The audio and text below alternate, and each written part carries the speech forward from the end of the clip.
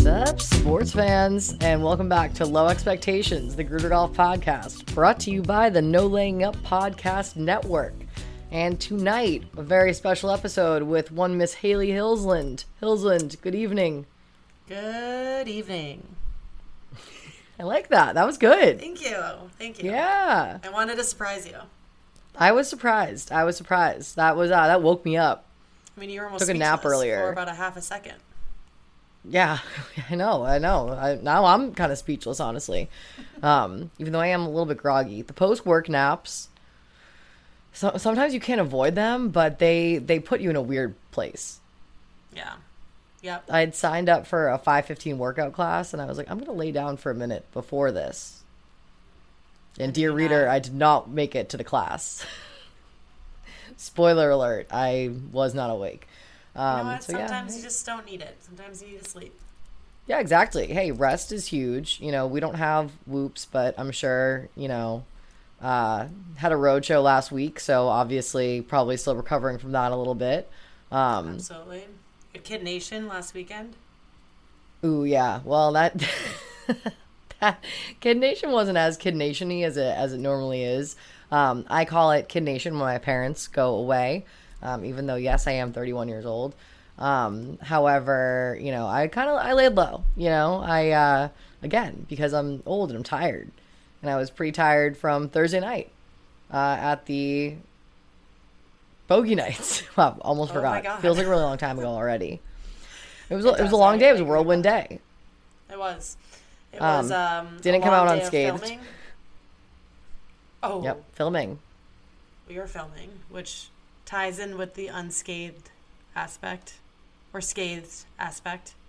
I was a little bit scathed actually, because I took a little spill, which was luckily captured on film. I'll tell the listeners that it's hard to roller skate.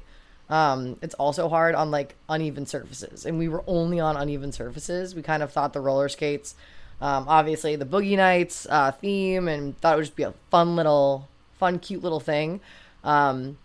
Those things are hard to roll around in. Well, they're so rolly. Like, they're just slippery they wheels. Like, I think we all thought they're we got aptly the hang named of them. Yeah, I mean, they are what they sound like.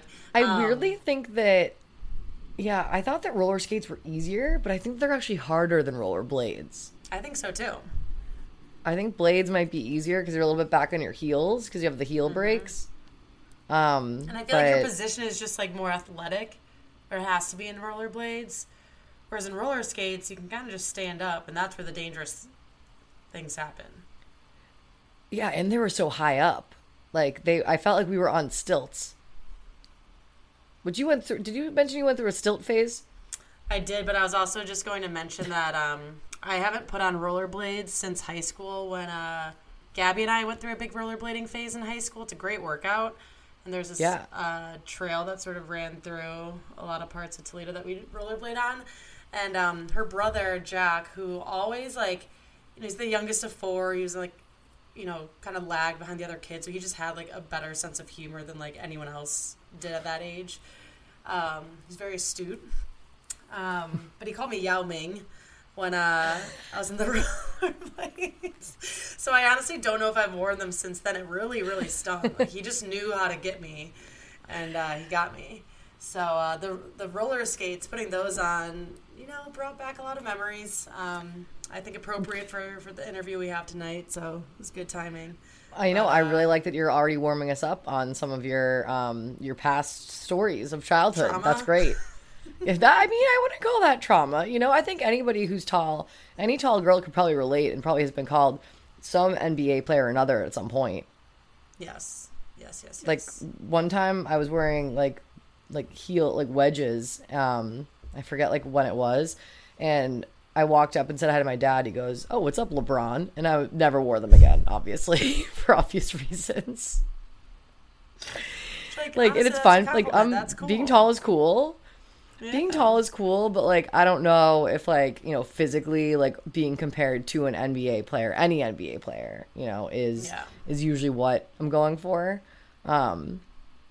Except for maybe I don't know, Kelly Olynyk is pretty lanky. But I can't think of anybody else who's whose body type I'm trying to aspire to, you know. So Yeah. so There's a with stigma. that, yeah, because people are intimidated by tall girls. Oh, we can certainly get into that in a little bit. We'll get into that. We'll get it. That's really important. joking. I don't really want to get into it, but what I'll say is, you and Kiki and the online assault of what you felt after the Hallie interview with the he's a 10, Oh, but yeah, he yeah. does blah blah blah. I feel like that is the same type of person that just does not like tall women in general. Yeah, yeah.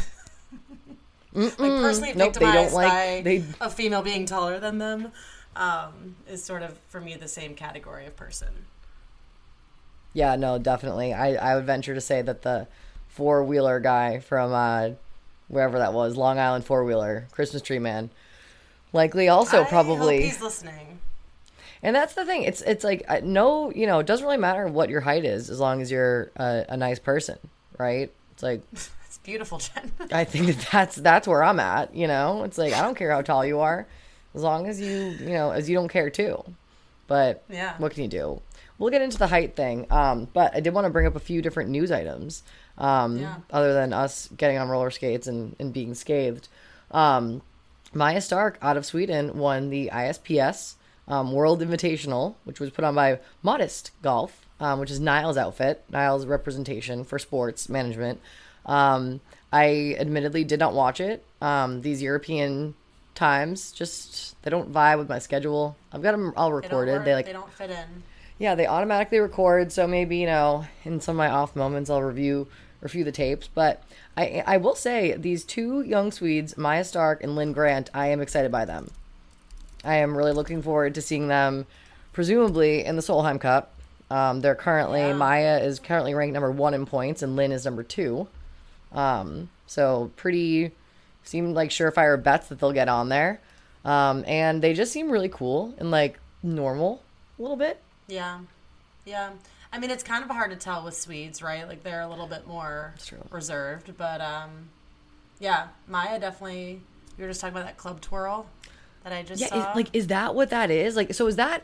when I had seen the clips of that initially, so in case people are wondering, they posted it on all different, I think, golf.com, Golf Digest, I'll put it on their Instagram. So go check that out. Or just go to Maya Stark's Instagram and then see her tagged photos, which is to the far right if you're looking at her grid. I know that not everybody maybe is familiar with this little trick of finding photos of people. Demographic are you speaking to right now that listens to this pod? I mean, I don't really know, but actually this leads into something else, which I think we should do a listener survey pretty soon, but we'll get into that after.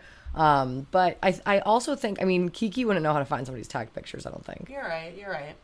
Right? I think that there's I was wrong. There's deep state Instagram that isn't as easy to access.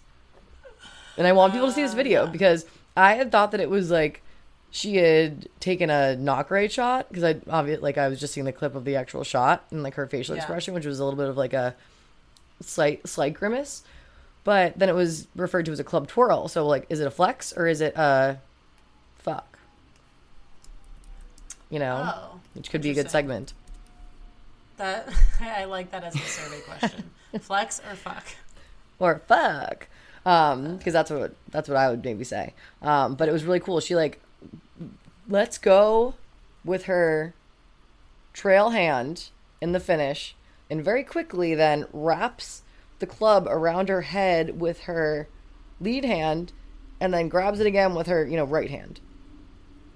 It's crazy. You just have to see it, honestly, to believe it. Say, Sorry, I started using trail hand and lead hand when I should have just said left and right. Oh, you're just a golf hardo. You can't help it. Sorry, I'm just a hardo. I just can only use terminology. But also, if they had flipped it or something... Well, I have to call him, obviously. Well, no, as you usual. had to use lead. You had to use lead and trail because not everyone's right-handed. I know, but she is, though. Yeah, okay. But I guess if people are trying to do it at home... describing physical things is hard to do. Not easy.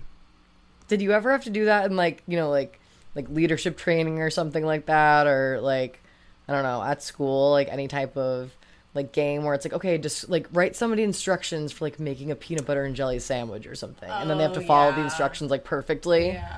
Yeah. No, I know like something, exactly or like how to build like a house, like a something. Like something simple that you realize is a lot harder to articulate when you are explaining something step by step. Yeah, I don't know if I've had to actually do that myself in any training, but I've heard of people having to do that. I know that it exists, yes. Yeah, I think we had to do it for like, I coached lacrosse for a few years after college in Charlestown, and we had to do it there with like some lady that got brought in. And for some reason it felt a little too much like work to me. I was like, hey, I'm just here, you know? I'm just a warm body showing up. I don't think I'm going to teach anybody anything groundbreaking. Not really like changing lives, I don't think. I mean, maybe I did, you know, but... Oh my God, wait. Jen, no, you absolutely did. I was in Boston with you when you were a lacrosse coach, and you were super committed. My little team. You were, and you were so loyal to them, and they were loyal to you, and they loved you. They so some of them did. Yeah, no, we all got along great. It was just like, it was too many days a week. It was 3 days a week. I think we're gonna get into this a little bit. We're gonna speak about this in relation to the Solheim Cup, but I think you would have added an invaluable element to the team in terms of camaraderie and spirit. That, you know, my God, hard to put what on more paper perfect how segue that is. Thank you. I mean, and I think that the patron saint right now of camaraderie and, you know, being a locker room guy is Caroline Martins, who was just named one of the vice captains for Team Europe for the Solheim 2023 next year by her good friend Suzanne Pettersson. And apparently on the merits of being a good friend. I think that, Which is fine. So it was funny. This is what we're obviously we're referencing a piece by our friend Beth Ann that was released today. Wow, I'm like tongue-tied right now. I should have had a coffee before. But we so there's a piece that came out today by Beth Ann announcing that Suzanne Pettersson chose her vice captains for the Solheim Cup next year in Spain. And it's like, you know, Dame Laura Davies, you know, she played on 12 Solheim Cup teams. She served as vice captain under Katrina Matthew for 2 victories in 2019 and 2021. Anna Nordquist is a 3-time major winner. And, you know, she's competed in 7, and she could be a playing vice captain. She's been on 4 winning teams. And then it's like, and Caroline Martins is a close friend of Pettersson's, and she competed on the LET for 8 seasons. So those are her accolades. Not that that's like small, you know what I mean? Like Not anybody who becomes a pro golfer, it's just like funny after and like putting her third and then like not doing any. There's nothing else to say as of now. I know, which like again isn't really fair to her. I'm sure she has accolades that maybe aren't the same caliber that they can't mention. I don't know, but like... Yeah. I'm sure she has so many accolades. And also, I mean, I'm selfishly excited because it sounds like we might be able to get her on the pod, I think. Yeah. I mean, I've asked... I've reached out to people actually about Stacey. I really want Stacey Lewis to come on really badly. I also really want Morgan Pressel, actually, because she's going to be vice captain, and I also want to do some educational stuff on everybody who comments for Golf Channel, because I kind of want to know more about them. When I learn like cool things about them, I loved Golfers Journal just had a podcast with Judy Rankin, and she seems like a real firecracker, and she's awesome. Yeah, and there's that one picture, that one Getty image of her smoking a cigarette on the course. And that's actually when I became obsessed with her. I was like, wow, she's chic as hell. Not that, like, smoking is good for you, but it is cool, definitely, still. Yeah, I mean, again, I'm not sure who you think is listening to this podcast. I don't think any young children are listening to it. You need to offer up a PSA. I mean, smoking, definitely bad for you, but also pretty cool, honestly. You look really cool doing it. A great way to sit outside a bar for a moment when you don't want to be in there anymore. You're maybe getting a little too hot. Honestly, make some friends. It's a great way to network. But in college, I never really smoked, but I'd pretend like I was going to just so I could go out. There is so much camaraderie that happens while smoking outside of bars, and I was always so pissed off that I wasn't part of it. And so I'd come outside, and then it was kind of a double-edged sword because then you'd get out there and everyone would ask if you want a cigarette, and you said no, and then you just looked like a narc. So I never really found the groove with it, but I was always really annoyed with that aspect of you should have gotten one of those like going. fake cigarettes that people use to be like Cruella de Vil or something. Even creepier. Have you seen those? Well, I'm thinking like the long, like the cigarette holder. Yeah. Like really long. Yeah. They have like fake ones. I finally just started smoking I mean, there's cigarettes definitely a community out there. It's a real community, and I really liked it. Yeah. I also just, like, by my nature, hate loud, crowded bars, so I really always liked the idea of being able to step outside and actually talk with people. But yeah, you know, like I said, didn't really jive. Loud, crowded bars are really like, what's the point? If it's not for dancing and you can't talk, like, what are you supposed to do there? I don't know. Yeah, like, and like after having spent many a time in a loud, crowded bar with you, the fact that we don't know. I've been trying to figure out all this time. What is I it keep all going for? back. I keep going back and like, what are we doing there? Every time. This is what like, keeps me up at night. Yeah, just kind of wiggle around every once in a while, you know. But yeah, anyway, so very excited to see our girl Caroline Martins, you know, as just a value add, just being a personality pick. Which what's better than that? What higher honor? Right now, I'll say the U.S. team is shaping up to be great. And guess who's in the lead? I'm gonna have you guess who's leading points right now for U.S. Shit, this is gonna be hard. Honestly, it's like it's too easy almost, but it's also unexpected for some reason. Well, I want to say Nelly, but that I feel like wouldn't be that unexpected. No, she's number 3. Are you cheating? Yeah. I hear a little bit of typing happening. Okay, should I just tell you? Yeah. Lexi is number 1 by a landslide. I should have guessed that because has 220 I have been pulling points for her all year. Yeah.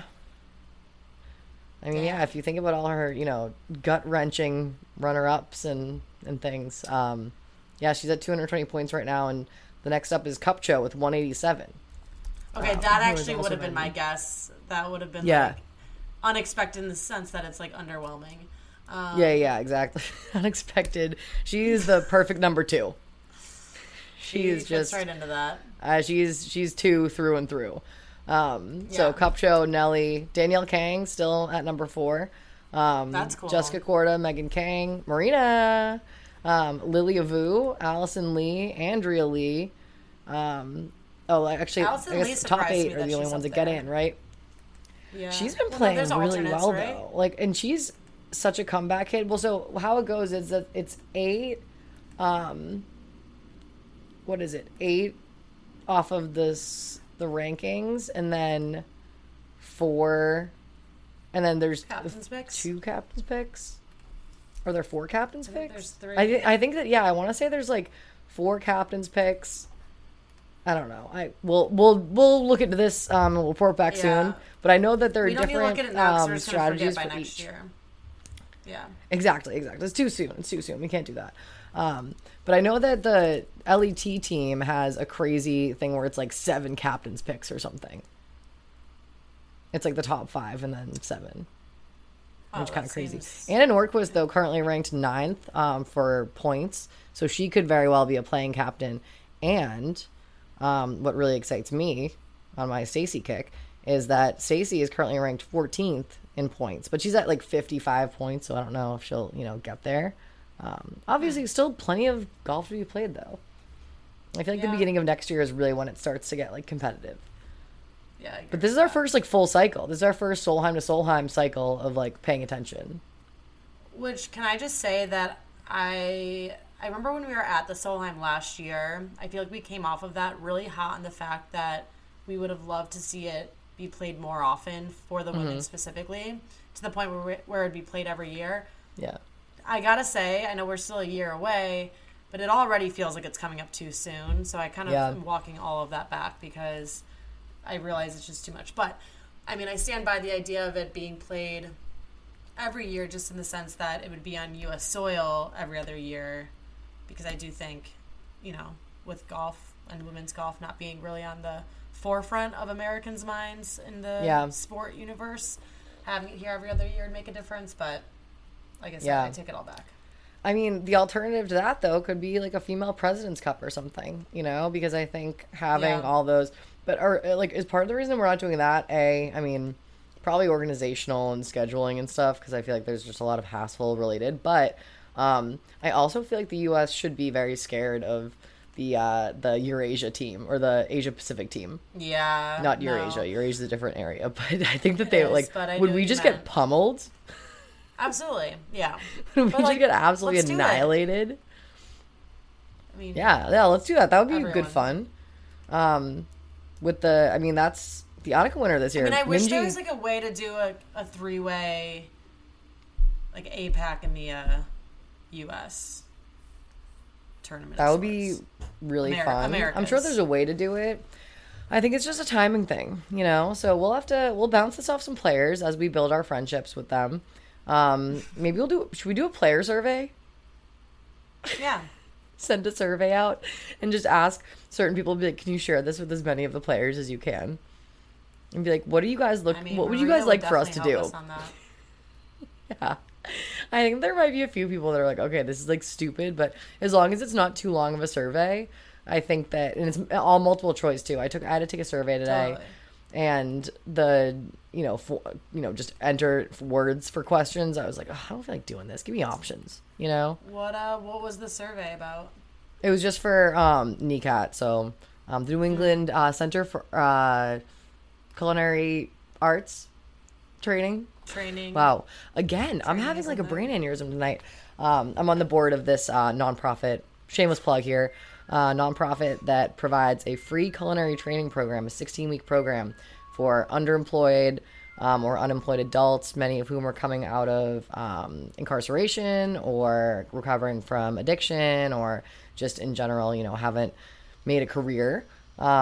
And are looking for like a passion, and obviously very into food, very into cooking and stuff. So it's a wonderful, wonderful little spot. So if you're so inclined, feel free to reach out to me about it. Would love to talk about it anytime.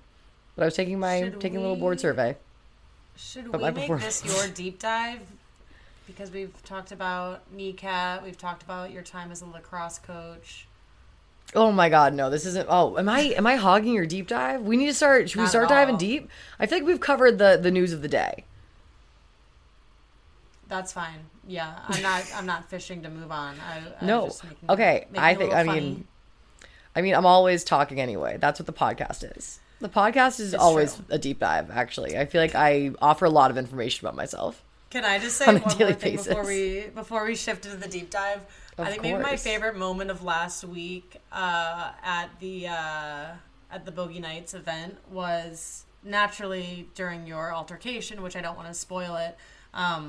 But in that moment was when Kiki was on the ground, and then our new friend Dylan of Leaderboard Golf came in, because him and his or I guess the founder of Leaderboard Golf, which is this app it's like a fun golf app to track your scores, but not in a way to like improve, which is what I really appreciated how they sold themselves.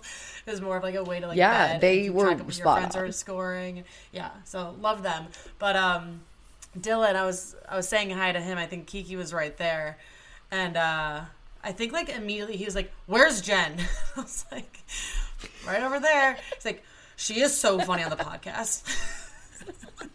Like, truly maybe Literally. like the first fangirl moment that I've really seen someone be in, talking about you and the podcast. I was like, I mean, yeah, it is her I mean, show, and it's so absolutely appreciated, hysterical. honestly, because I feel Obviously, so yeah. annoying most of the time. I thought you were going to say my personal favorite part about the entrance was that Kiki was sitting on the ground just with her legs just straight out. She had lost her shit laughing because, and I will give it away because I feel like, you know, this is a good teaser. So DJ Pie from No Laying Up was there shooting some content of us for an upcoming I don't know, piece of sorts. And we were really trying to show up and show out, and that's part of where the roller skates came in, to impress people. And I think it did quite the opposite. And I was trying to like get to this picnic table, and I rolled down a hill, and I fell like into the picnic table, like ass over tea kettle, like legs just like in the air. Like I don't even know how I fell that way. I think that I don't know how your legs went that way. Okay, I think that what I was trying to do was get the roller skates off the ground. I think that it was like, okay, these are clearly the problem. I now have reached like dry land, which was the picnic table. And so I just kind of like got once I was, and also it was low down because we were so tall. So the picnic table was like at my like shins anyway. That's where I got bruised. The angles were off for sure. I got like a really bad shin bruise actually to match my shin bruise that I got when I crashed the golf cart last week accidentally. I got a huge like goose egg on my shin, on my right shin, and then I evened that out last week with another one. So I know we've said this a lot of times. Thank God no more events for a little while. I need to recover physically. Except for Queen City. It's all City. about balance. Yeah, exactly. I mean, and we'll be, I think that we should do, if anybody who's listening has any recommendations for a fun place in Cincinnati, Haley and I are going to be coming down over. For me, it's down and over, I think. For me, it's up and over. It's not north of me. Okay, I was like, okay, I need to look at a map again. But we're going to be in Cincinnati. Do you want to know that's one of my biggest pet peeves, though?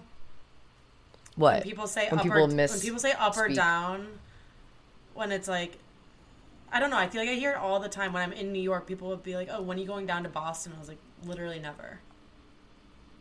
It's up. Thank you. I agree with that. So, I agree with that wholeheartedly. You know, it's like, look at a map. Idiots. I always say down in New York because it's down. Also says you, look at a map. Idiots. Little Miss Rand McNally over here. That's me. There you go, Little Miss again. Okay. I was saying that, though, before it became a thing. I know. I have it on record. I only said that because I knew that would make you mad. I feel like that was a real flash in the pan anyway, though. I don't think that really caught on as well.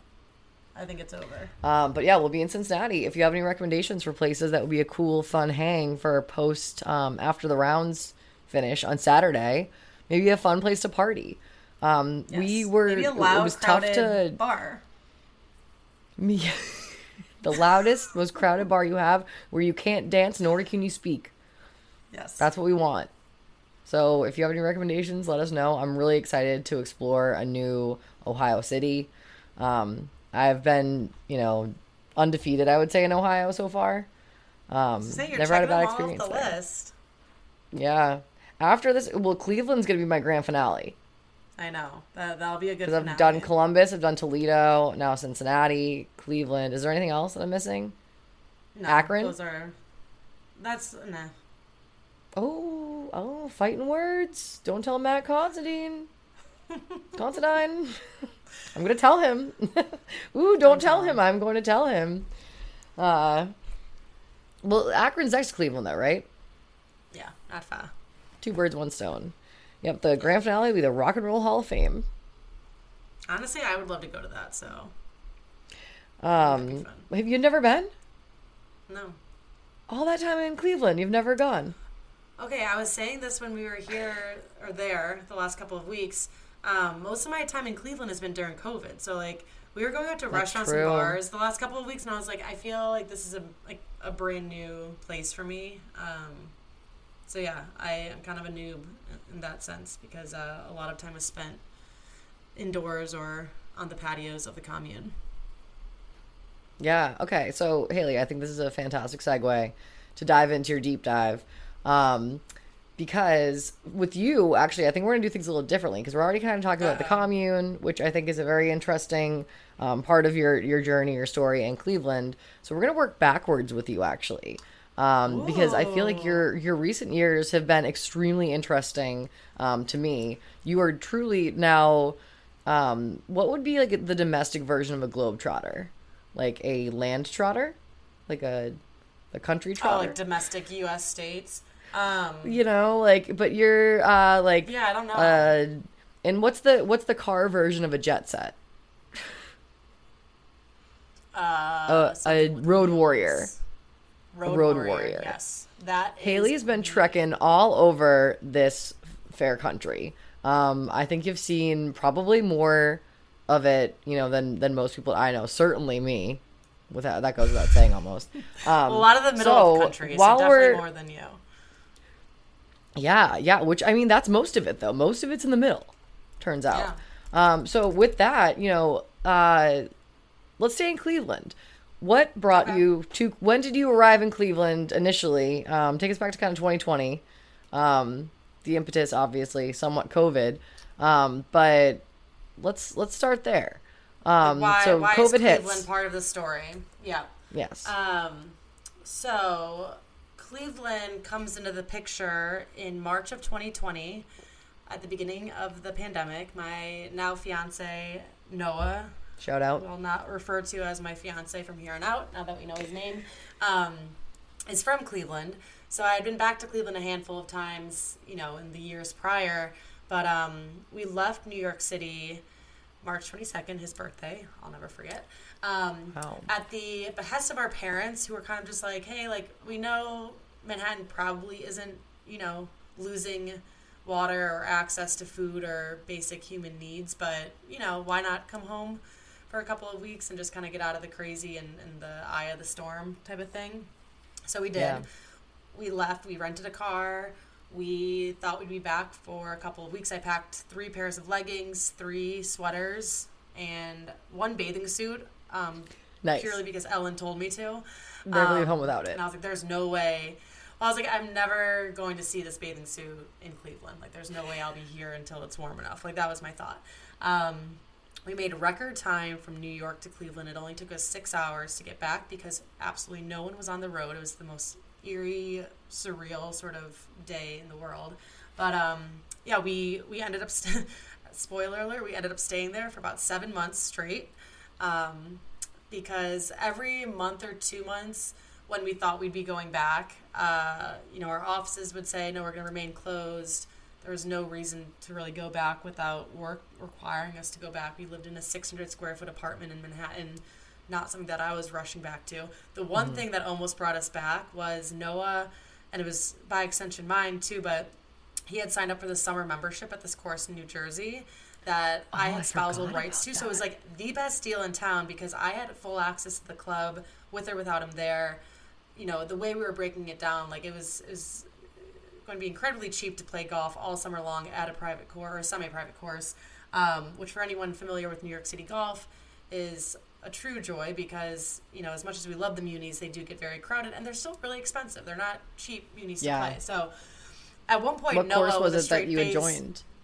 Essex Falls Country Club. So some of the boys that Noah had joined with still did it, which I think was part of the reason why he wanted to go back. But at one point with a straight face, he wanted to rent an Airbnb in New Jersey where no one lived or was. And I was like, we have access to, all his friends in Cleveland belong to country clubs. They were taking us out very regularly, very kind, very generous. We were not in need of golf. We played golf so much. That was the first year truly in my golf journey that I played golf consistently. Beforehand, it was a sprinkling every couple of years or every couple of weeks. The way Kiki played 27 rounds her first year of golf, that is not what I did. I was a lot slower to playing consistently. So it wasn't until 2020 in Cleveland. So we had plenty of access to golf. And so, we squashed that. And then from September onward of that year, we hit the road. We bought a Subaru. We traded in our apartment for a Subaru Ascent. It's the biggest one they make. And we specifically bought a Subaru because we knew that they retained their value. So our thinking was when we go back to Manhattan, we'll be able to sell the Subaru, at the right price, go back to probably a similar sized apartment as the Subaru and get on with our lives. But we hit the road. We went to Chicago where my family is. We went to Denver to visit some friends. We landed in Tucson for a couple of months. Love the Tucson time. Tucson time was really a treat. Saw you guys at Sweetens in Tennessee on the way back through. Oh my God, And then rounded out our time on the road in Florida. That's where we saw sort of the rest of the murkiness of the pandemic. And then that brought me to Dallas, which was sort of in the works during this time, which was Noah's job. that took us there. So that I kind of glossed over the Cleveland piece a little bit, but that's where Cleveland started, and that's where I am now, and why. Yeah, love it. Well, because Noah's from Cleveland.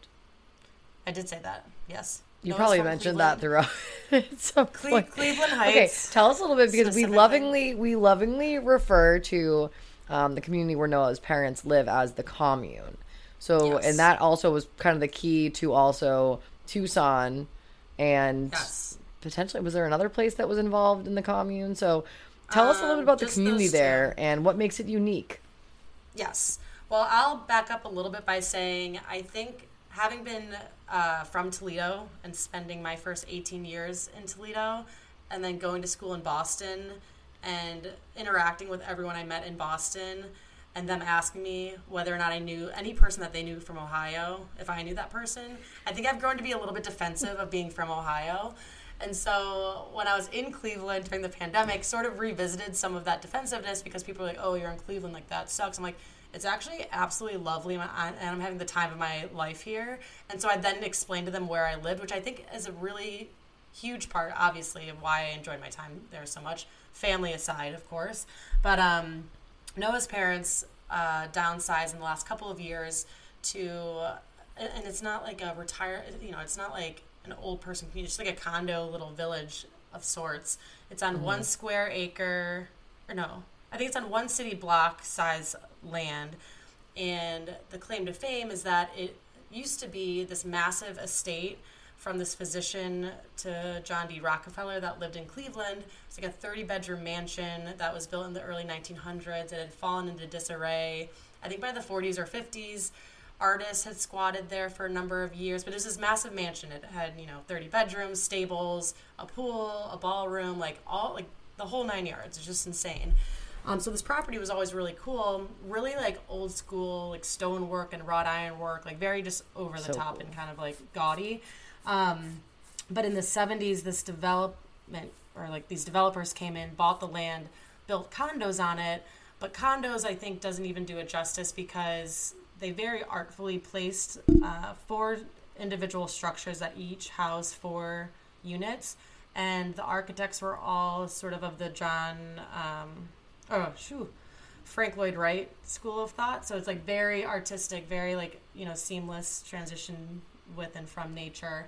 And a lot of the original elements of the mansion are still on the property. So it's like this really cool dichotomy of like old stonework with like newer kind of mid-century modern. And it's just a great little oasis. From what I also love about it, like from the street, you have no idea that it's there because it's surrounded by other houses in the neighborhood, and so it's kind of hidden that it even is there. So it's not until you walk into the property that you realize what's there. And the landscaping is great. They have over 100 types of trees on the property. That's amazing. Just like really weird, quirky things. And beyond that, like I said, the company is great, and the people within the community are great. A lot of whom have become close friends to us now. I should note they're all well into their 60s and beyond, but that's who we were hanging out with for the majority Great of friends the to have, pandemic. honestly. Honestly, they just, they see life from a different angle. They're not we were coming from the belly of the beast from New York City where, like, everyone's just, like, so anxious and so trying to, like, one-up each other and be competitive. And, like, that's just not me either. So I really enjoyed, like, I think I jinxed myself because right before the pandemic started, I think I'd been on like a 3 or 4 month stint where like I was somewhere every weekend, and I had said the next 6 weeks I'm not going anywhere, and then that of course ended up being the pandemic. So shame on me. But so it's your fault. I think the whole thing is my fault. You did it. I said this before. You did it. No, I blame myself. But yeah, no, it ended up being a really nice way to spend a really weird part of our lives. But we had happy hours on the patios every night. Everyone was very strict about COVID, so, we'd have happy hours and we were all far away and whatnot, but Ellen, Noah's mom, would come over with, like, martinis in the afternoon and, like, handshake them and, like, pour them for us, like, at the front door. Her specialties are lemon drops and chocolate martinis. Ooh.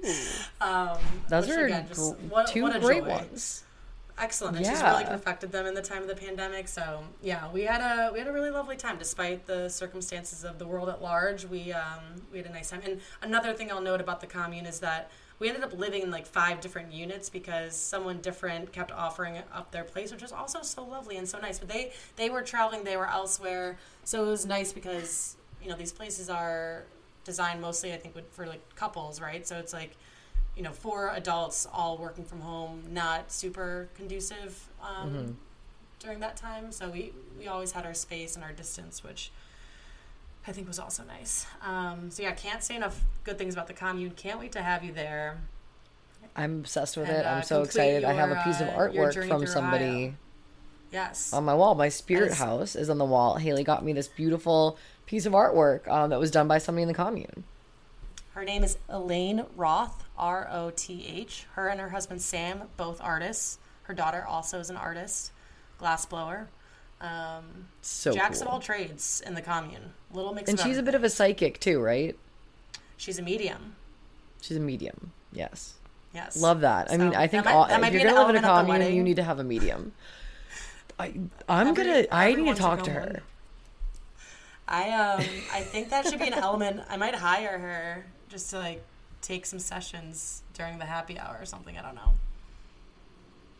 Oh God. Okay. Would love that. Obviously. I'll talk to her anyway. You know. Yeah. But yeah, I mean, I'm sold on Cleveland. I feel like I've been there already. I have like a visual in my head. I mean, partially from your like Zoom backgrounds and whatnot. So like that's part of the visual. You know, got a good sense of many different living quarters in the commune. So I'm a big fan. We love it. And I think that also it's interesting that you kind of harken back to, you know, the way that you are, because I think it does really compliment you very well. You know, not that you weren't very New York City though either, you know, like I think you're very at home. You know, we were just in the West Village last weekend, very at home there. I know. But I am, but many people probably also don't know about you. Yeah. No, of course. Well, no one stays in New York City forever. That's what I tell everybody who moves there. I'm like, well, that city's going to chew you up and spit you right back out, sister. You're not going to make it. Just bullying people. But I think that listeners might also be very intrigued to know that you are a very artistic person with many different artistic skills, and many of which people have seen because you do all of the artworks and the logo work and the creative for Gruder Golf. So anytime you see anything that was done, whether it's our logo or on a computer or a poster, really anything like that, that was Haley, and she taught herself Adobe Illustrator. So what do you have to say for yourself about that? There's a long way to go. Let's roll this back a little bit. Where were you super into art when you were younger? Like what was your medium of choice? What was kind of like your art upbringing? I really like that we started from like the immediate past to like now we're jumping around. It's kind of nice. I'm Barbara Walters, Haley. No, it's good. It's keeping me in my toes. I don't know, I was a little bit of a weird kid for sure. I would say like semi-athletic and like semi-artistic, like in the sense that like I came from like a very like sports-oriented family, but then also like a very art-oriented family at the same time. But I was always into arts and crafts, like any arts and crafts, you name it, I was doing it. I'd always like come up with something. I'd have like a lot of like kits, so like the paper mache or like the collage kits were always big, but I also just like come up with an idea and like immediately do it and like, you know, be cutting things up and like pulling things from the trash. Like, I don't know, just any sort of way the wind blew is where I followed it. I also had a lot of freedom. This is going to sound weird, in my house, in the sense that like my mom's bedroom was on the first floor and my brother and my bedrooms were on the second. I just had free reign up there. Like I don't think she came upstairs more than 5 times during my childhood. So like, I could be like, that's the dream, you know, painting. It honestly was, and I don't think I appreciated it as much until I got older. But it's like, I mean, not that I was doing anything wrong. I was like, I should add too. Like, I was a very good kid. I was recently telling Noah's dad that I was just like, I was just like a good kid. Like I didn't like seek out trouble in really any form. But so it's not like I even took advantage of having all of this freedom, which is too bad. Minus like a few sneak outs in high school, but those were all very innocent too. But yeah, I could just like mess up my room. I was constantly rearranging it and like well, you know this because you have this. This just like speaks to like my weirdness. For my 6th birthday, I was desperate for this purple velvet, a purple velvet chaise lounge, which for me at the time was like, that was my artistic expression. I just had to have that for my bedroom. And my mom, God bless her, like, doesn't like to say no very often. And again, I wasn't asking for like bad things, so it was easy to say yes. And yeah, that was like the center of my bedroom. But like, I was always rearranging shit. You might not know this, but like every wall in my bedroom was like a different color and like different things. So like, really? Yeah, and that was actually kind of an accident. There's a miscommunication with my mom and I, but my bedroom was getting painted one day before I went to school, and I had like a quilt with a bunch of different colors and like patterns in it. And my mom was like, "Oh, do you want like a different quilt pattern like on each wall?" And I was like, "Not really." And then I came home and that's what had been done. So it was very cool, but it was just like bursting at the seams with like color and shit everywhere, and like on top of all the other shit that I had in there, including the velvet purple lounge. So okay, if you have any photos, I'm gonna need to see them just because I'm really now so intrigued. The purple velvet chaise lounge is an insane piece of furniture to give a 6-year-old. It's sitting in my basement, so Haley can revisit it anytime. I want you to recover it because it's a great couch. I mean, I like the fact that it's purple velvet, though. It reminds me of Prince. I know. Like, yeah, it kind of has Prince couch. And like with things like that too, because it's still a high quality. It's in great condition, and I mean maybe someday we'll get refinished. I know exactly where. I know exactly where I saw it. I saw it when we were in Columbus for a soccer tournament, and I was like, "That is what I want for my birthday." I must have it. Must have it. Very key to the design. So this is before you had the quilted walls? No, I think I already had the quilted walls. Like, I'm telling you, there's no rules. Like, oh, this will go really well. Let's add some jewel tones to this pastel situation. Yeah. No, there honestly, the quilt was like very rich tones, so it did kind of go in. There was like reds and oranges and blues and greens and purples. Honestly, it was an anthropology quilt, so it was like a very rich hued. Okay, yeah, okay, that makes sense. Anthropology, yeah, these are like 6. That's pretty cutting edge. Well, my mom being, adjacent to the interior design world, and that being her job now. She just sort of went for it. I don't think I picked that out, definitely not. But yeah, it wasn't like a pastel young girly quilt. I was picturing softer colors for some reason, but I'm glad that I know now because that's also just cool. That's a very cool room for a kid to have. I know, but it's very funny too because I'm very neutral now. You're not. No jewel tones. I don't think I've ever seen you in a jewel tone. No, never. I will never wear a jewel tone. No. I'm scarred from my childhood. Tell the people a little bit about your mom because she's quite the character, and I think that highly, obviously instrumental in a lot of the way you are. Very, very instrumental, and I think with most mother-daughter relationships, just realizing that I am becoming more and more like her every day, which I am happy about in most ways. But I don't know. I don't think I'll be able to do her justice, but she is just like an absolute character, very entertaining, someone that really finds a joke about just about everything or like in every situation. Laughs at a lot of inappropriate times. She doesn't have like a inappropriate sense of humor though. She's like very by the book. She's from Illinois, and I don't know whatever happens in Illinois.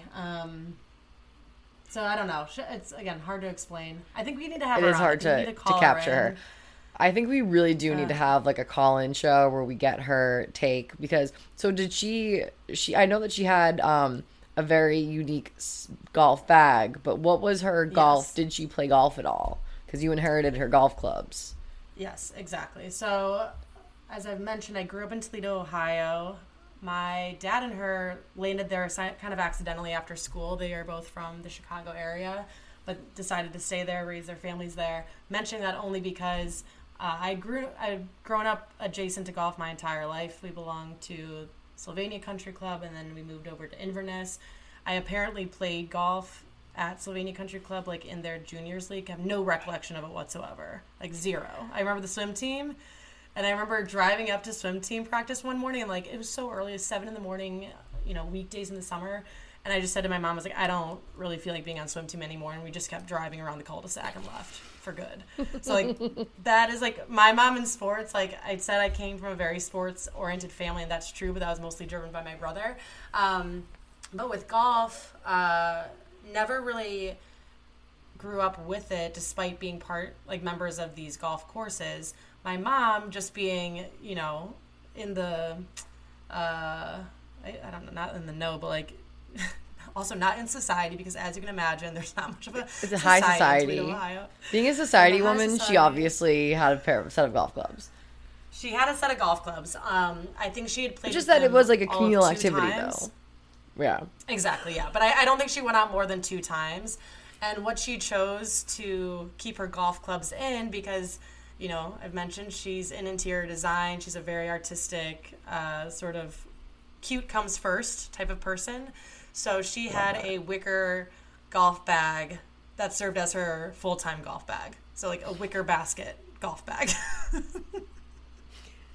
That, like, did not stand up on its own, obviously. Unfortunately, I don't think we do.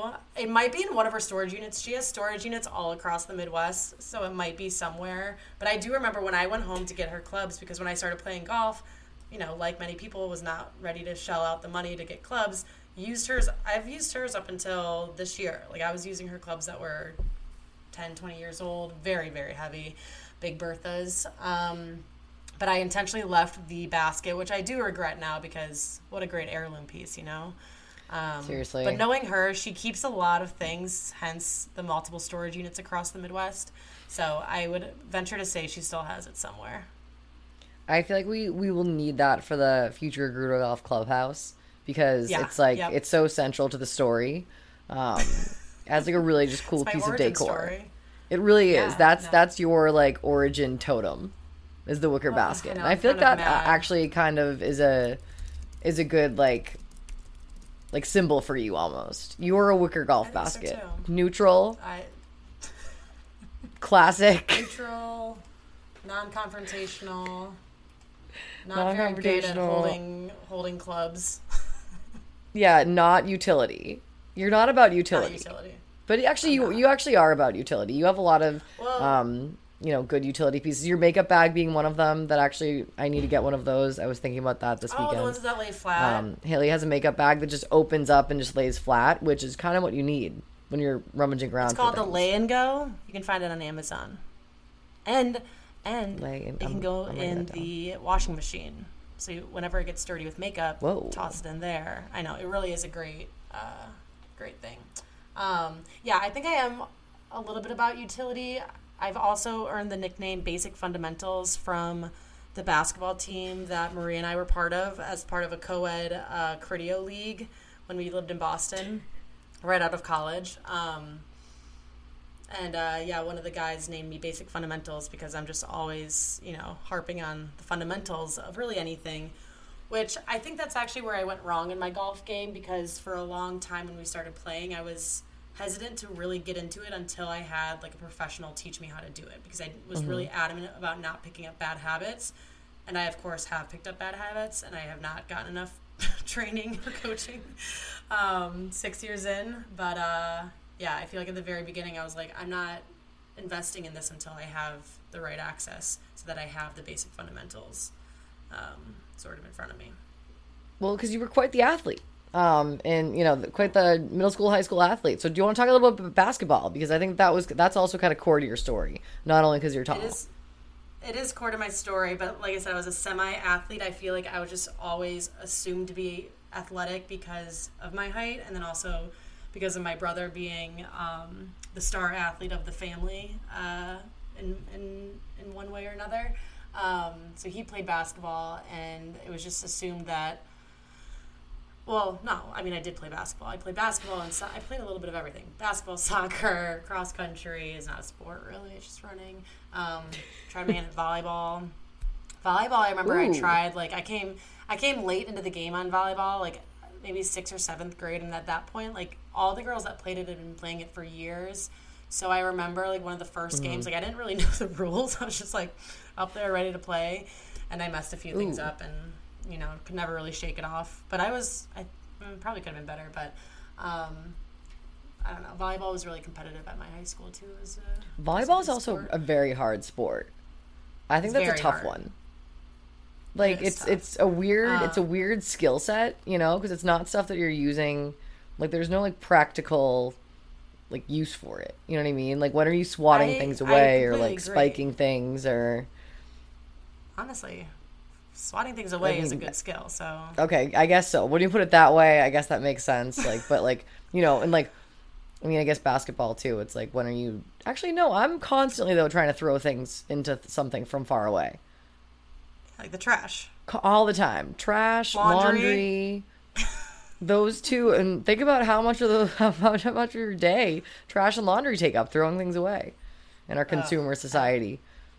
Absolutely. I feel this way about, like, field hockey and lacrosse and like water polo and sports like that. And this is, I know, an unpopular opinion, but my opinion is, I obviously respect the people that play those sports. However, my thinking is, if you played those sports, it feels like you probably weren't good enough to play like the main sports. Yeah. You know what I mean? Well, I think it also depends regionally. Like, I know lacrosse, like, is now, like, the cool sport, I think. I always thought that when I was like younger. I was like, hey, lacrosse is sick. I don't like it. But also the thing about lacrosse and girls is like, especially when you're younger and people don't have like phenomenal like stick skills, like if you're fast, that's all that matters. Like you don't need to be able to do anything else. You just need to outrun everybody and then trick the goalie. But then play soccer. Then play soccer. I don't know. Honestly, my feet. I was like you with volleyball in terms of soccer. Like, I just didn't catch on when I was little. They put me in it, and I was just like, I'm not really feeling this at all. So that I never did it, like, beyond, like, the little tots, you know? And then people get good. We were a basketball family, too. And then, I mean, I quit, so. Yeah. so then, I was stuck with the sports that people couldn't do. Or the people people who couldn't do the other ones did. Which is true. I mean, golf is actually, I think, one of my lead theories about, especially men's golf. Yeah. No, it's again, so you were too small to do the other ones. Right? Like, bringing it back to the short people. I can't go into that right now. You can shit on golf if you want. This is your deep dive. Yeah. No, I mean, well, I'll talk about when I did go out one time to play at Inverness when I was young, which again, like looking back now, very privileged, you know, that's something that I certainly did not take advantage of. But I remember being That's also such a like big, hard course. Yeah, so I don't even know why they had any young kids out there that was, you know, setting them up for failure.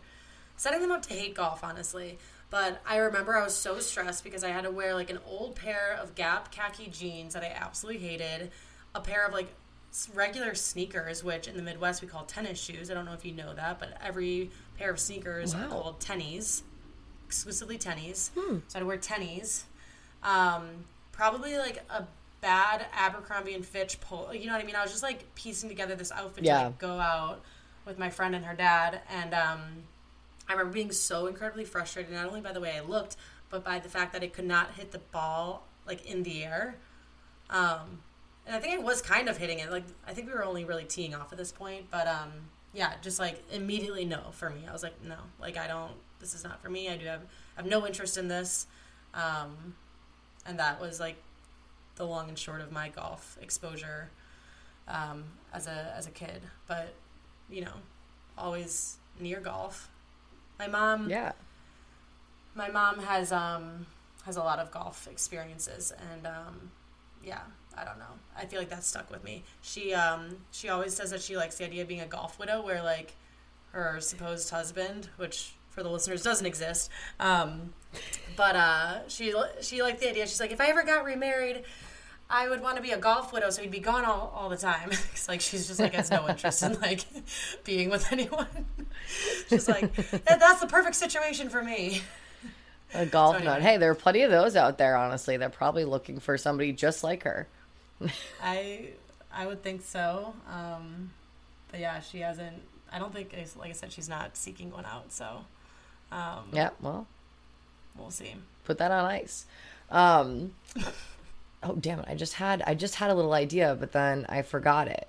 It was actually about like your athletic prowess. Did you like at what point did you decide that you wouldn't play sports in college? Like, was that a consideration for you at all at any point? Because you were really good. No, but I wasn't that good. I also like, I think what I've learned as I get older, like I'm competitive, but I'm not that competitive. Like I kind of don't care.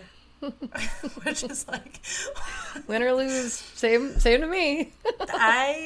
I unfortunately don't know if I care that much, which I think is why golf is perfect for me, because I approach it with the thinking that I have the rest of my life to get good. So I don't feel a lot of pressure in like getting really good right now. Like obviously I would like to be better, and I was joking last week, I don't know why I expect to be better every time I play. It's not like I practice.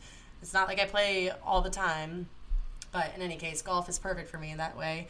But yeah, no, I am very tall, very lanky. Lengthy? Did you just describe yourself as lengthy? What does that mean? Long. Like lanky, lengthy means that you're long, which is true. It's just not usually what you use to describe a person. I'm lanky. I'm not lengthy. But you are lanky. But I'm not. Yeah. I'm very lanky. Okay. Had a really, really fast metabolism in high school. Ate all the time. I remember my high school basketball coach was like, before sophomore or junior year, was like asked me to put on like 15 to 20 pounds, and I was like, "Sir, He asked you to bulk up?" Like, yeah, well, because I was so thin, and like I was a 5? A power 4. Yeah, I was a power forward. Or you were 4? 4 and 5.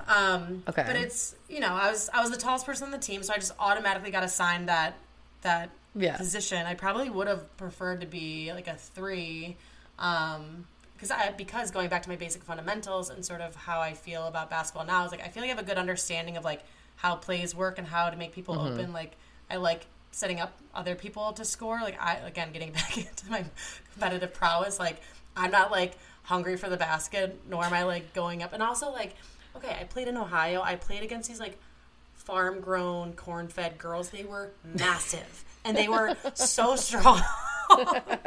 So like You're literally working on the farms.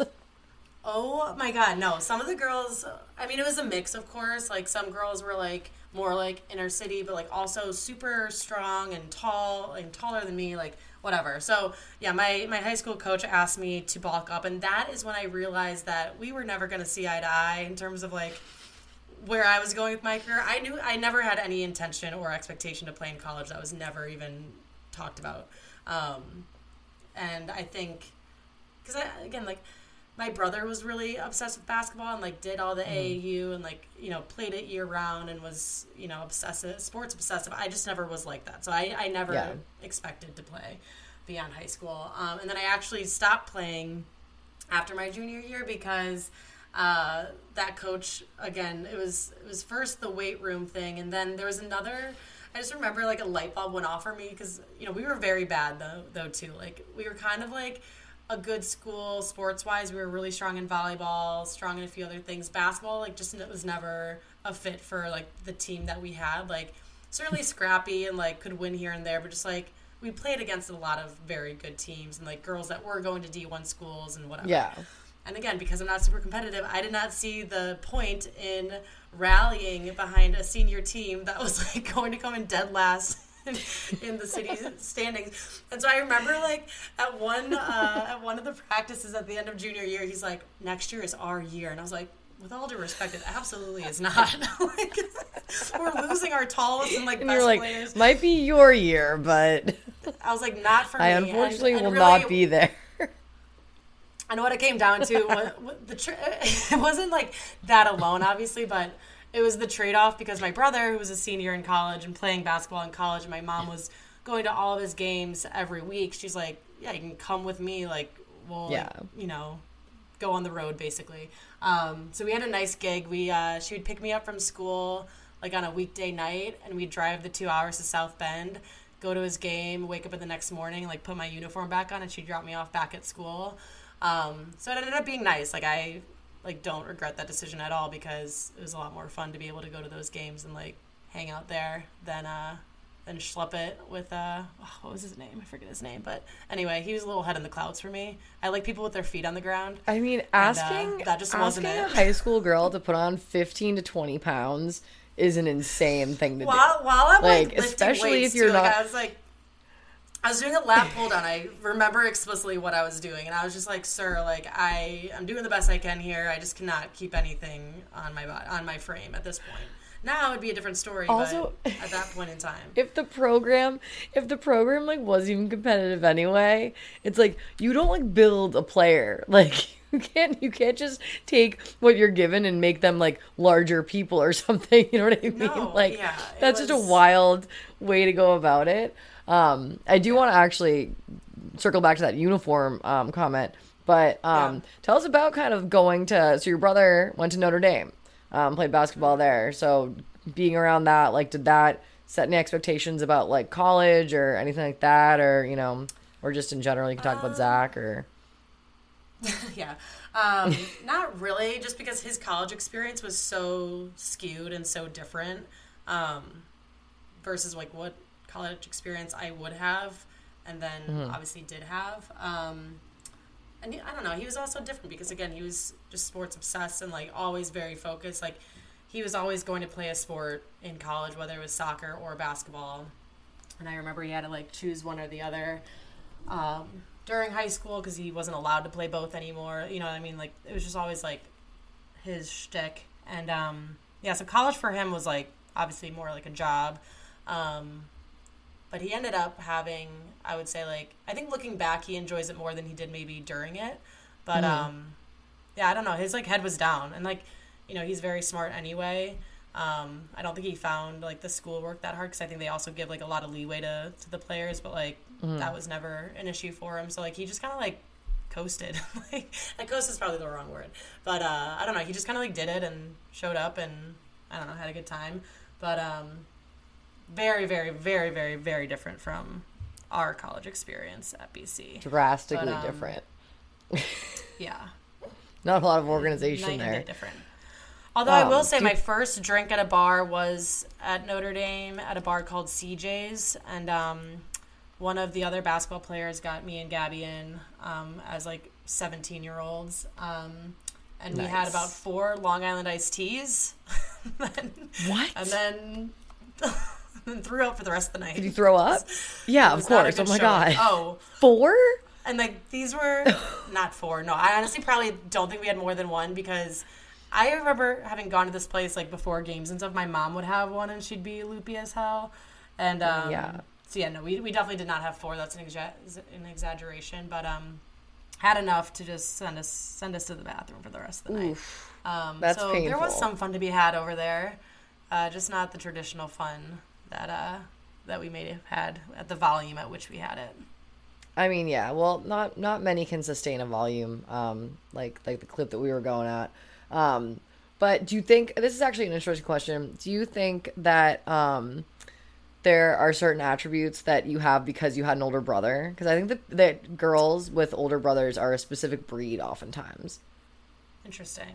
There's like a toughness or something, or like a I think definitely like 1,000% because I think I spent most of my life trying to either be like him or impress him. And so I feel like, whatever shows he was watching, even if we weren't watching them together, like I would watch. So like Always Sunny, for instance, I knew he loved that show. So I became obsessed with that show. Like every little thing like that, I sort of tried to emulate and be like. So yeah, I think, and like even his sense of humor too, which he's a very funny person, very much like center of attention, gets all the laughs, which like I think I'm a little bit more behind the scenes than he is.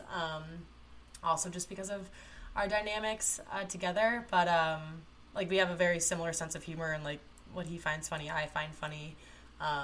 So yeah, I would definitely say like a lot of sort of what I find interesting, even like, again, like books I would read or, different authors or different things I would seek out, very much influence whether he knows it or not, and whether even I knew it or not, maybe. But I don't know. It's also different, I think, too, being one of 2, right? Like, I didn't have a ton of other siblings to choose from. Like, I wasn't a role model to anyone younger, so, like, I was really just like looking up and be like, okay, like what's next?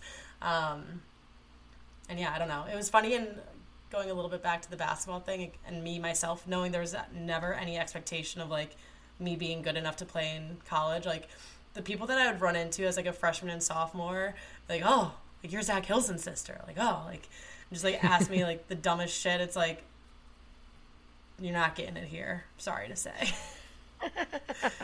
different gene pool slightly. That's really, pretty good. Yeah. But I also did want to circle back to the uniform because you are a product of an all-girls Catholic education. Yes. So tell us a little bit about that experience and maybe how it shaped you. Okay. Very basic uniform, which I liked. Just a plain navy skirt. We could wear everyone wore Birkenstocks on their feet. Love the slides, of course. Like not the slides that everyone has. The Boston now, clog. The mules. The Yes. clog, yeah, thank you. Yeah.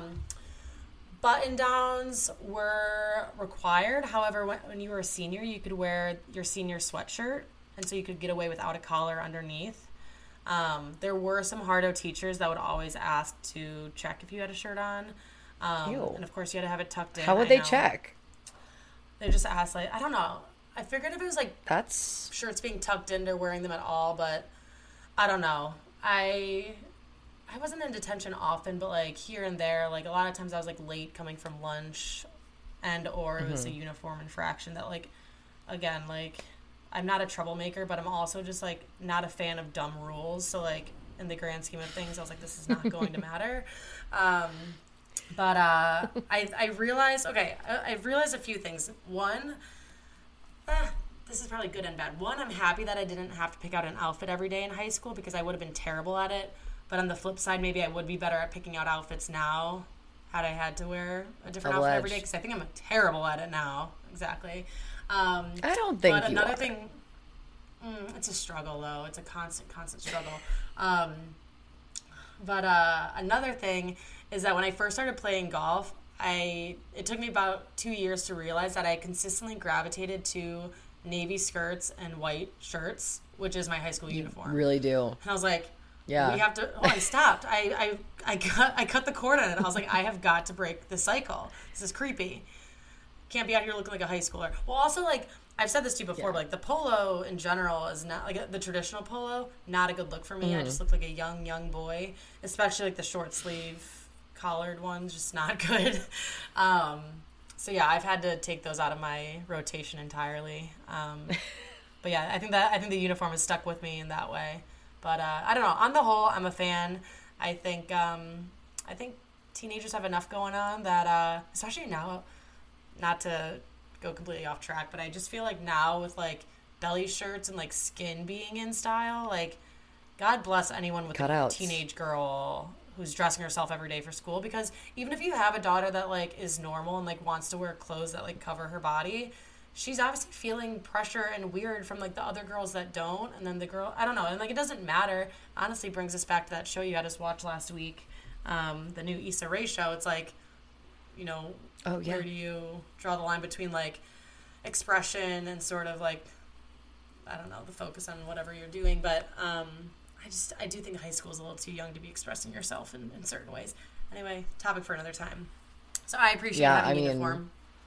Yeah, I would have loved a uniform, honestly. We just look like shit all the time. Right. I think that regardless, like at all-girls school, we didn't have a uniform. We just weren't allowed to wear jeans except for on Fridays.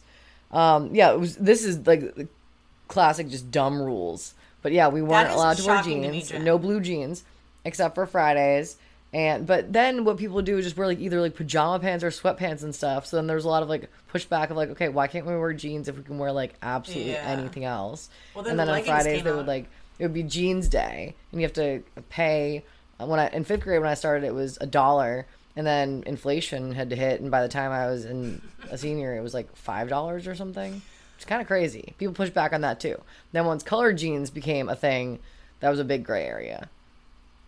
I feel like you're gonna like this anecdote, but did not know you didn't wear a uniform. I feel a little betrayed. No. I thought we were in this together this whole time. I'm so sorry. Yeah, it's okay. You know this, but for the listeners, I accidentally went to 16 years of Catholic school. That was not really, at least like the college part was not intentional on my part. Like it wasn't like a requirement that I go to a Catholic school, but did spend all my education under the eye of God. In grade school, we would have Michigan-Ohio State Day, which was the Friday before Michigan and Ohio State played. And we got to dress to our team color, like our team allegiance. I was always a Michigan fan, which was like 5% of the class were Michigan fans. Like I was definitely the outlier. And again, to link back to my arts and crafts skills as a child, I had made Michigan jeans. So I like used that puffy paint, that puffy fabric paint, and like wrote Michigan down the leg, and like it was blue and gold all over. Very proud of those.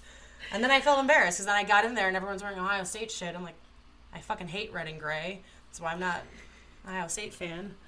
Is that why? Was it because of the colors? No, my dad was a big Fab Five fan and just a big fan of, I guess, Michigan sports. So that just sort of stuck with us. And we grew up, Ann Arbor's only 45 minutes north of Toledo. So we grew up sort of right in that crossover hotbed between Michigan and Ohio State. And yeah, my mom, so like the sports allegiance came from my dad, but then my mom hates red and gray. My soccer team growing up was red and black. She would obviously never dress to the team. Like she just was not a fan of that. So that's also stuck with me. And yeah, I am marrying into a family that bleeds crimson and gray, I think are the colors technically. Yeah. So if Ellen's listening to this, I will probably be receiving a text. But I do. Oh, and she will be listening. Now. She will be listening. Ellen. She's one of the top fans we have. But no, I do root for the Buckeyes now. Let it be known and on the record. Yeah, go Buckeyes. This is an earlier time. I would go back to Columbus any day too. I think that it was a lovely little place. But yeah, I mean, I don't know where I fall on that debate. You know, I'm pretty agnostic, I would say. Whoever's winning, wherever I am, you know. But yeah, okay. So we're at 117. Okay. I mean, similarly, I could keep going. I have many more questions for you, obviously. I know. But, you know, we have lots more podcasts for the rest of our lives to do. So maybe, but then I feel like, okay, I want to end it on a few just like quick fire questions. Okay. Number one, favorite club currently? Ooh, my 56 degree because, I would say my 56. I've been very loyal to my Cleveland wedge or my Cleveland club that I found in the trash. Remember my 52 degree? Oh, of course. But the 56 is new, and I've really found a liking to her, and it's nice. Wow. Okay, favorite golf course that you've ever played? I remember you asked this to Kiki, so I should have been prepared for this. I think my question for her was worse. It was favorite golf memory, and we had to edit a lot out because. Oh really? Because she was like, it's a hard question to ask. Too many. She just refused to answer it. She's like, I can't answer that. And then just like, we were just talking about different things, but yeah. So, but favorite golf course though doesn't need to be like a specific round. Yeah, I mean, I feel like this is sort of a layup, but I really do appreciate like the model of Sweetens Cove so much because to me that's a much more. Because I was just thinking, I was about to say, like, I'm someone that has a lot of recency bias, so I'll usually say the courses that I've played most recently. But, like, I don't know. I just find places like Sweetens Cove are so much more fun to talk about and obviously play there. Mm-hmm.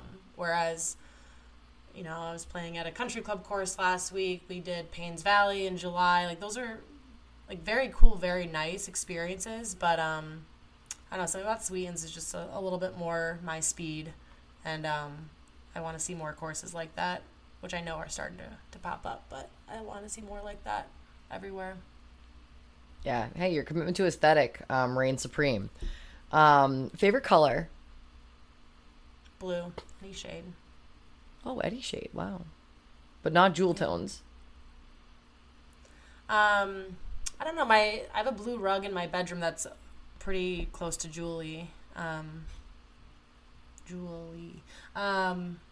Yeah, I mean navy obviously is probably the top, but I like a lot of the blues. Love that. And as a last question, recently drink of choice, on or off the course? I've been on a big gin kick lately. Wow. Okay, I'm glad I asked, honestly. Yeah. Refreshing this time it's of kind year. of really refreshing, and it's specifically gin and soda, not gin and tonic. And yeah, I don't know. It's been a nice little switch up. I've been doing tequila for a long time, and I don't know. There's something about the gin that I really like during the summer. You know, living in Texas now, it's just hot all the time. So like whatever will be very crisp and refreshing is sort of what I'm after. And it's also influenced by my new friend Mel. She's one of 2 friends that I have in Dallas, and she drinks gin. So, congratulations. and what's weird about her, thank you. What's weird about her is that she claims not like tequila, yet I have yet to be out with her where she does not take at least 1 tequila shot or has at least 1 margarita. So I started ordering gin to support her so that she wouldn't be forced to drink tequila, even though no one is forcing her. So that's how I got on the kick, and I'm still on it. Oh my God, wow, so fun. I think gin might be next, because I think that tequila has been having a moment for a couple of years, especially with all these canned beverages and whatnot. But yeah, I feel like ranch water was pretty big over the past 2 summers, but I think gin is about to have a moment. So you might be trend forecasting right now. I hope so. I like to think I'm usually trend forecasting. I feel like I was really into Beyonce before everyone else was. I'm gonna leave. You, yeah, that's I'll back you up on that, honestly. Yeah. Thank you. And now it's like not really. I mean, you had that self-made, crafty little my mom Beyonce made tumbler. Oh, yeah. My mom made that for me for my birthday one year. Homemade collage of Beyonce pictures, like cut out and printed out. Yeah, which is really funny because like that's not something she's like not like. She's a hands-on mother and like loves gift giving. That is her love language through and through. Like likes giving gifts more than anything else in the world. But like making gifts is not something that she does or likes doing. So that made it all the more special, knowing that she was like probably staying up, not late, but like probably up early in the morning, like cutting that out of magazines was a really endearing thing to think about. Wow. I don't know if I have that anymore actually. Which would be it's really probably sad. in storage. It's probably in a storage unit. The dream is always alive. Okay, well, we're gonna have to do part 2 because I really feel like, again, I've only barely scratched the surface here.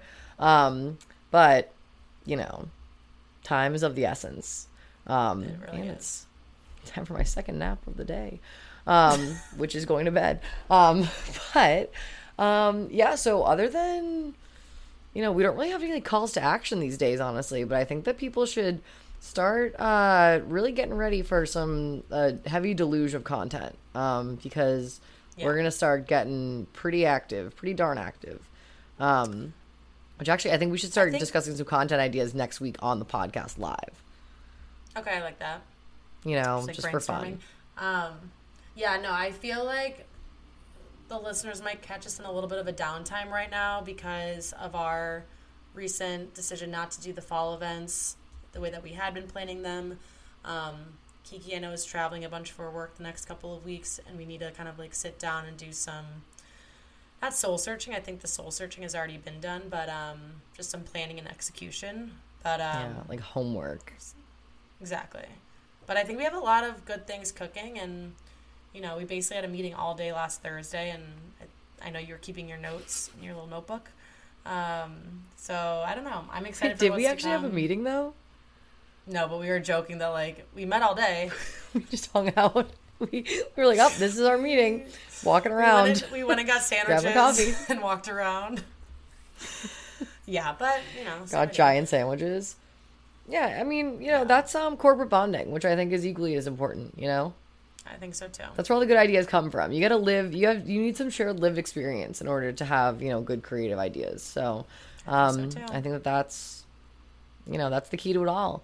But everybody, keep playing golf, obviously, or not. Aunt Susie, if you're listening, I know that you recently told me that it doesn't make you want to play golf at all, but we appreciate that too. Every listen counts. So maybe actually a nice little piece of homework is tell a friend about the podcast, because we're trying to get those numbers up, you guys, so that we can eventually build a golf course. So, and not through NFTs. But yes. Haley, thank you for sharing so much, and not just tonight, but throughout your Gruder Golf career. Thank you, Jen. Thank you for asking the hard-hitting questions. Oh, we haven't even gotten started yet. All right, everybody. Thank you so much. Illy, hang loose, swing easy. Out there. I'm in the mood to fuck something up. Tonight I'm fucking something. I need some drink in my cup. Hey, I'm in the mood to fuck something up. I wanna go missing. I need a prescription. I wanna go higher. Can I sit on top of you? I wanna go where nobody's been. Have you ever had fun like this? We gon' fuck up the night. Black lights, spaceships fly. Unapologetic when we fuck up the night. Fuck up the night. We getting fucked up tonight. We gon' fuck up the night. See fire. Let you see stars. Let you elevate. Let you meet God. 'Cause I feel like falling in love. I'm in the mood to fuck something up. 'Cause we gon' fuck up the night. What's in these four walls? You sexy, my love. Don't miss this roll call. Did you hear a word? Show up, show up, show up, show up. Pow up, pow up, pow up. You Mr. Nasty, I clean it up. Go where nobody's been. Go where nobody's been. Have you ever had fun like this? I wanna go missing. I need a prescription. I wanna go higher. Gonna sit on top of you. We gon' fuck up the night. Fuck it up, black lights. Spaceships fly. Unapologetic when we fuck up the night. Fuck it up tonight. We getting fucked up tonight. We gon' fuck up the night. See fire. Let you see stars. Let you elevate. Let you meet God. 'Cause I feel like falling in love. I'm in the mood to fuck something up. We gon' fuck up the night. Hypersonic, sexy, erotic on my body. Boy, you got it. Hit them drylicks while I ride it. Got me acting hella thotty. So excited, so exotic. I'm a seasoned professional. Squeeze it, don't let it go. Tease it, no self-control. I got time today. I got time today. I got time. Oh, I got time today.